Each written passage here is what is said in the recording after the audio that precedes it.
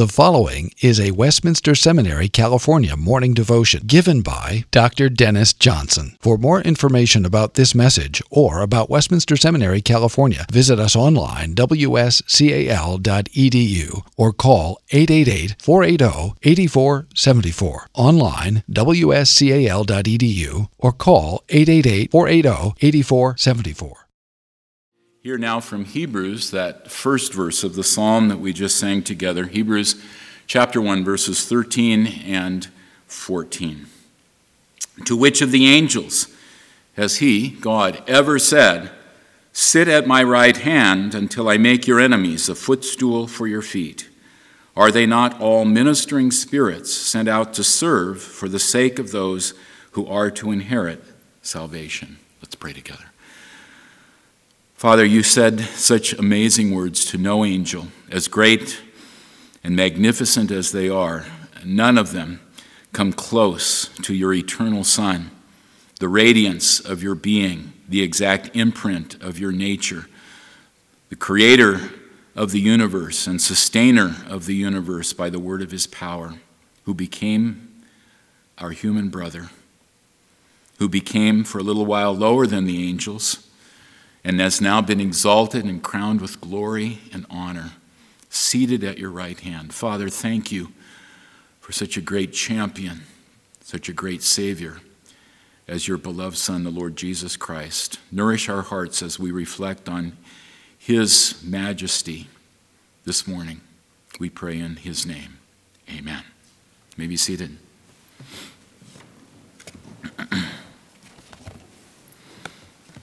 If the preacher to the Hebrews had taken homiletics courses at Westminster Seminary, California, he would know that it's important to preach a textual sermon from a specific text of the Bible. Topical sermons maybe now and then, but mainly expound a text of the Bible. And if he had taken that course, Psalm 110 would be his text.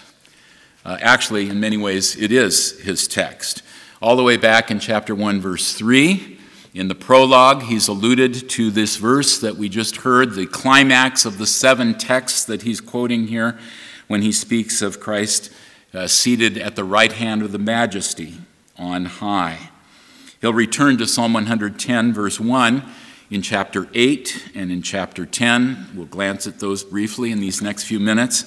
In the central core of the sermon, chapter 7 through 10, he's going to focus on Psalm 110, verse 4, on the Son's high priestly ministry forever in the order of Melchizedek. He's a king who's also a priest. And we'll hear that verse quoted, alluded to, or commented on in chapter 5, verses 6 and 10, chapter 6, verse 20, chapter 7, verses 3, 11, 15, 17, 20, 21, 28, and so on. No wonder George Wesley Buchanan in the Anchor Bible volume on Hebrews, the first volume written on Hebrews, called Hebrews a homiletical midrash based on Psalm 110. That's New Testamentese for a sermon on Psalm 110. If there were a text, this would be it. And the first verse of this psalm, we know, was leveraged by Jesus himself when his critics accused him of exalting himself to a place that he did not belong, of blasphemy. He posed the question to them. Now, to whom is the Lord speaking? Sit at my right hand. It says here that the Lord is speaking to my Lord. But we know that Messiah is David's son, and sons are subordinate to fathers, and yet David calls him Lord. He's got to be something more than simply David's biological son, and they had no answer for him. In fact, Psalm 110, verse 1 is the most quoted Old Testament verse in the New Testament, 22 times, according to one count at least, alluded to, referenced in every time you hear at the right hand of God, you're hearing an allusion. In the New Testament, and of course we hear that spilling over into the great ecumenical creeds of the church as well. Now, what does our preacher, what does the Holy Spirit speaking through the preacher want us to hear specifically about this statement? Sit at my right hand until I make your enemies a footstool for your feet. It's something, as he says in the introduction here, that is unparalleled. He started this series by saying, to which of the angels did God ever say, you are my son, today I have become your father? Now he concludes, to which of the angels did he ever say, sit at my right hand till I make your enemies a footstool for your feet? Well, he's making 3 points, as he will throughout the sermon. I'm just going to give us a glimpse of each of those 3 points. First of all, the Son, our priest king, is in heaven at God's right hand. Secondly, our priest king is seated, enthroned in sovereign authority. His atoning mission completed. And then third, our priest king's kingdom is in process, moving toward the consummation of his victory in the subjugation of his enemies.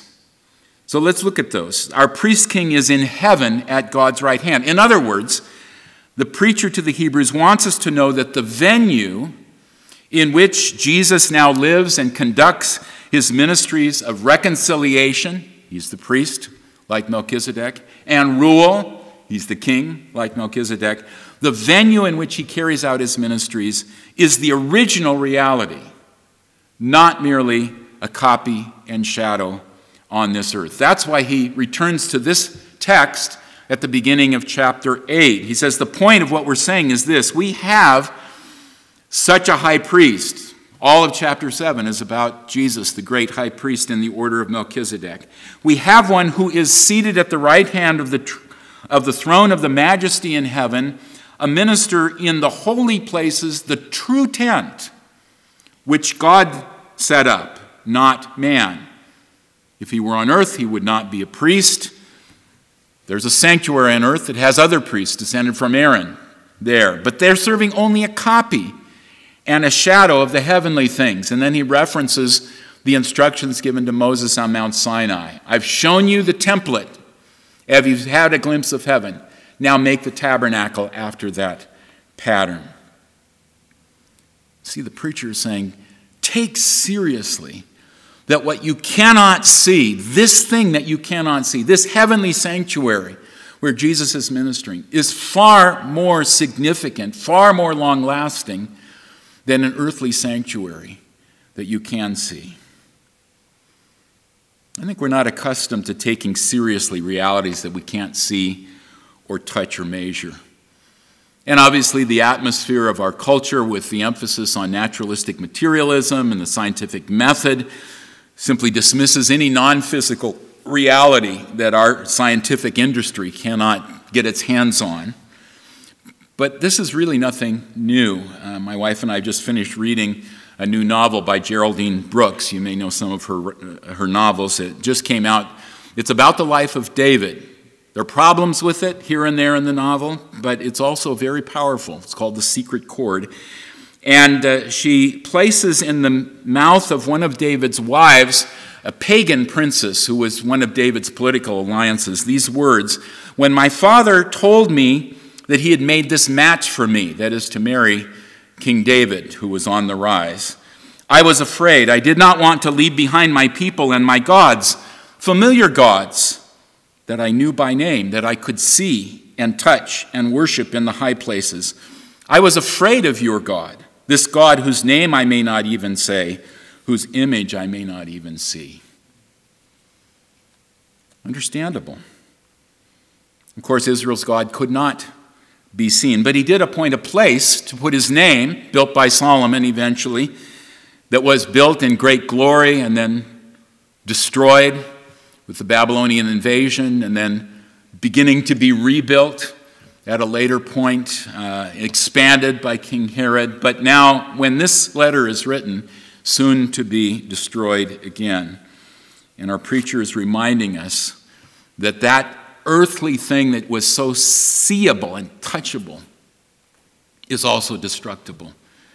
And we can take heart that our high priest is serving in the sanctuary in heaven, in the real thing. What good news it is for us that Jesus, our eternal priest king, is at God's right hand in heaven, ever living, ever praying, ever ruling for us, even as we are his weary people in this wearing out earth, as we just heard a couple weeks ago in Psalm 102, an earth that will wear out. So take comfort and give thanks. Jesus the Son is at the right hand of the majesty of high, beyond the threatening reach of the decay and decomposition that dog our lives every day. That's where he is. What's his posture? Preacher to the Hebrews wants us to notice that our priest king is seated. He's enthroned in sovereign authority because his atoning mission is accomplished. In other words, his ministry of reconciliation and rule are simply implementing a decisive priestly work that he's completed once for all. Hebrews 10:11 through 14, the writer talks about the Aaronic priest still serving, at least at that point, in the temple in Jerusalem. Every priest stands daily at his sacrifice, in his service, offering repeatedly the same sacrifices, which can never take away sins. But when Christ had offered for all time a single sacrifice for sins, he sat down at the right hand of God, waiting from that time until his enemies should be made a footstool for his feet. For by a single offering, he's perfected for all time those who are being sanctified. Now, Jesus continues to serve us as priest, and our preacher knows that. In fact, back in chapter 7, he's pointed out that because Jesus continues forever by the power of his indestructible life in office as high priest, he's able to save to the uttermost those who come to God through him because he lives forever to intercede for us. So as a priest, he's praying for us. But there's one priestly task, really the central task of Aaron and the high priests who succeeded him in the Old Testament, and that was the entering in to the most holy place on the Day of Atonement once a year. That task Jesus accomplished now once for all, and it never needs to be repeated, so he takes his seat. When Jesus died on the cross outside the Jerusalem city gate, he fulfilled once for all both the Passover lamb, the time at which he died in the spring, and the Yom Kippur goats, the one slain, its blood sprinkled on the Ark of the Covenant, and the other sent away to carry the guilt of the people of God far, far away. Jesus has carried our guilt, carrying it in his own body on the tree. He's separated us from it as far as the east is from the west. He's taken his seat. And that means you and I can sit down too. You and I can rest in the accomplishment that Jesus has accomplished. In terms of our relationship to God, of reconciliation with God, he left nothing undone. He left no sacrifice that needs to be offered to atone for our sins. He left no speck of stain on our record. Our justification, God's declaration that we are utterly forgiven and right in God's sight, rests wholly and thoroughly on the righteousness and sacrifice of Jesus Christ. And that's the absolutely sufficient foundation for it. Because Jesus is sitting down, we can give up our fretful... You know that. I know you know that.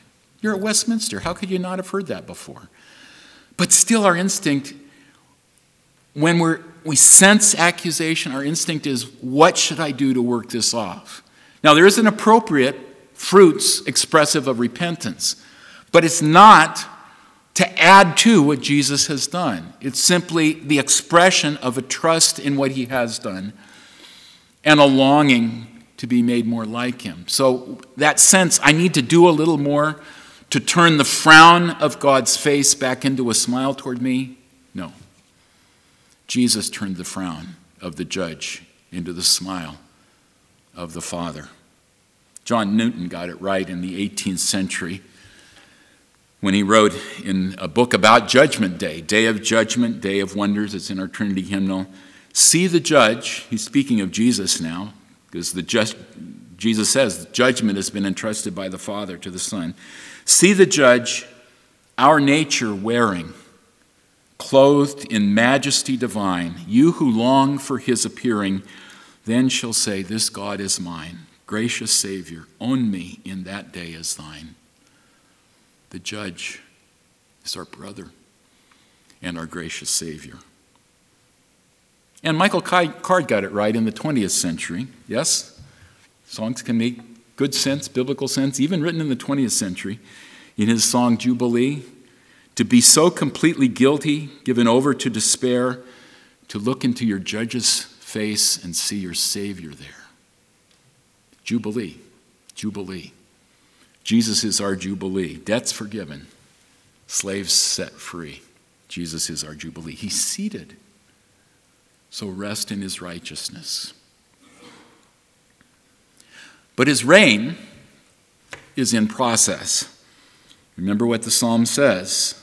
The Lord said to my Lord, sit at my right hand until I make your enemies a footstool for your feet. In other words, between the comings of Christ, we are called to live at a point where not all the enemies are fully subjected yet. Paul tells us the last enemy to be subjected is death. And our preacher knows that not everything is in submission to us, or certainly even to the Son of Man. Though he is crowned with glory and honor, Psalm 8 will be quoted in the 2nd chapter, our preacher says, realistically, we do not yet see all things in submission to him.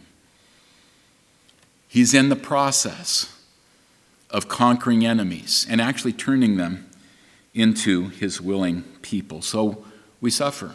And we walk by faith and not by sight.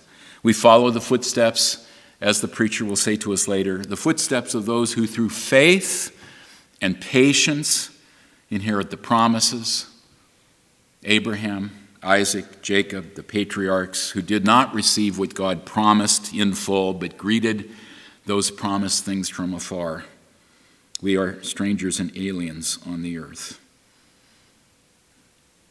So, like the first century Hebrew Christians, we live in a world where bad stuff still happens. Traffic accidents and illnesses, major and minor, and violence and injustice and exhaustion and discouragement, all those things persist.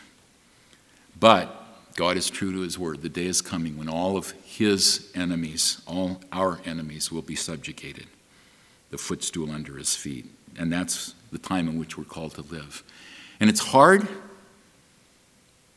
but it's also so comforting that God is waiting in that time, because there's a response called forth. It's actually not mentioned in Hebrews, but we've been saying that our preacher wants us to think about the not just the words that he quotes, but the neighborhood of the words in the Old Testament. And that's why I wanted us to sing the whole of Psalm 110. Psalm 110:1, one of his major texts. Psalm 110:4, another one of his major texts, priesthood of Melchizedek. What about verses 2 and 3 that you sang? What about verses 2 and 3 in the psalm? Not quoted once in Hebrews, not quoted once in the New Testament. But the thoughts there come out so beautifully in Hebrews and throughout the New Testament. The psalm says, the Lord sends forth from Zion your mighty scepter, rule in the midst of your enemies. Your people will offer themselves freely on the day of your power in holy garments. From the womb of the morning, the dew of youth will be yours. Rule in the midst of your enemies. Your people will offer themselves freely. Two completely separate groups, right?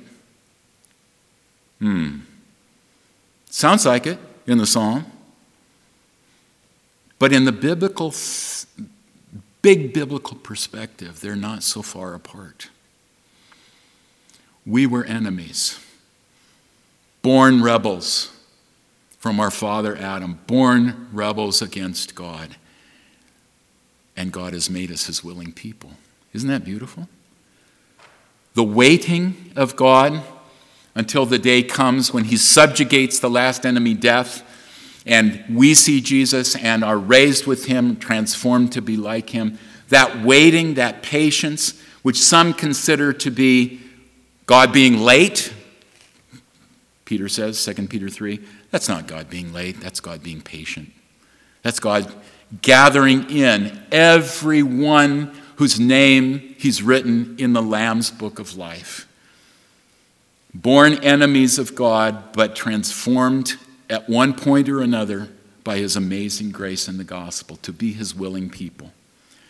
So brothers and sisters, in this week, even in the pressures and the deadlines of this week, offer yourselves to this wonderful priest king who lives and reigns for you. Offer yourselves willingly. You who have been enemies are now his willing people by the grace of the gospel. Amen. Let's pray. Father, give us grace to offer ourselves freely to David's Lord, who is our Lord, who gave himself freely for us. Refresh our hearts, encourage us. How thankful we are that he is ministering on our behalf at your right hand in heaven, the real center of all things. That he's seated, having accomplished all that is needed to wash our conscience and record clean of guilt, never needing to have a sacrifice offered again to atone. That he is in the process of turning enemies into his willing people. And the day is coming when all enemies will be put under his feet. Father, encourage our hearts, strengthen us, and give us gratitude for this great Savior you've given to us. We pray in his name. Amen. Copyright 2015, Westminster Seminary, California. All rights reserved. You are permitted to reproduce and distribute this material in any format, provided that you do not alter the wording in any way and that you do not charge a fee beyond the cost of reproduction. For web posting, a link to this document on our website is preferred.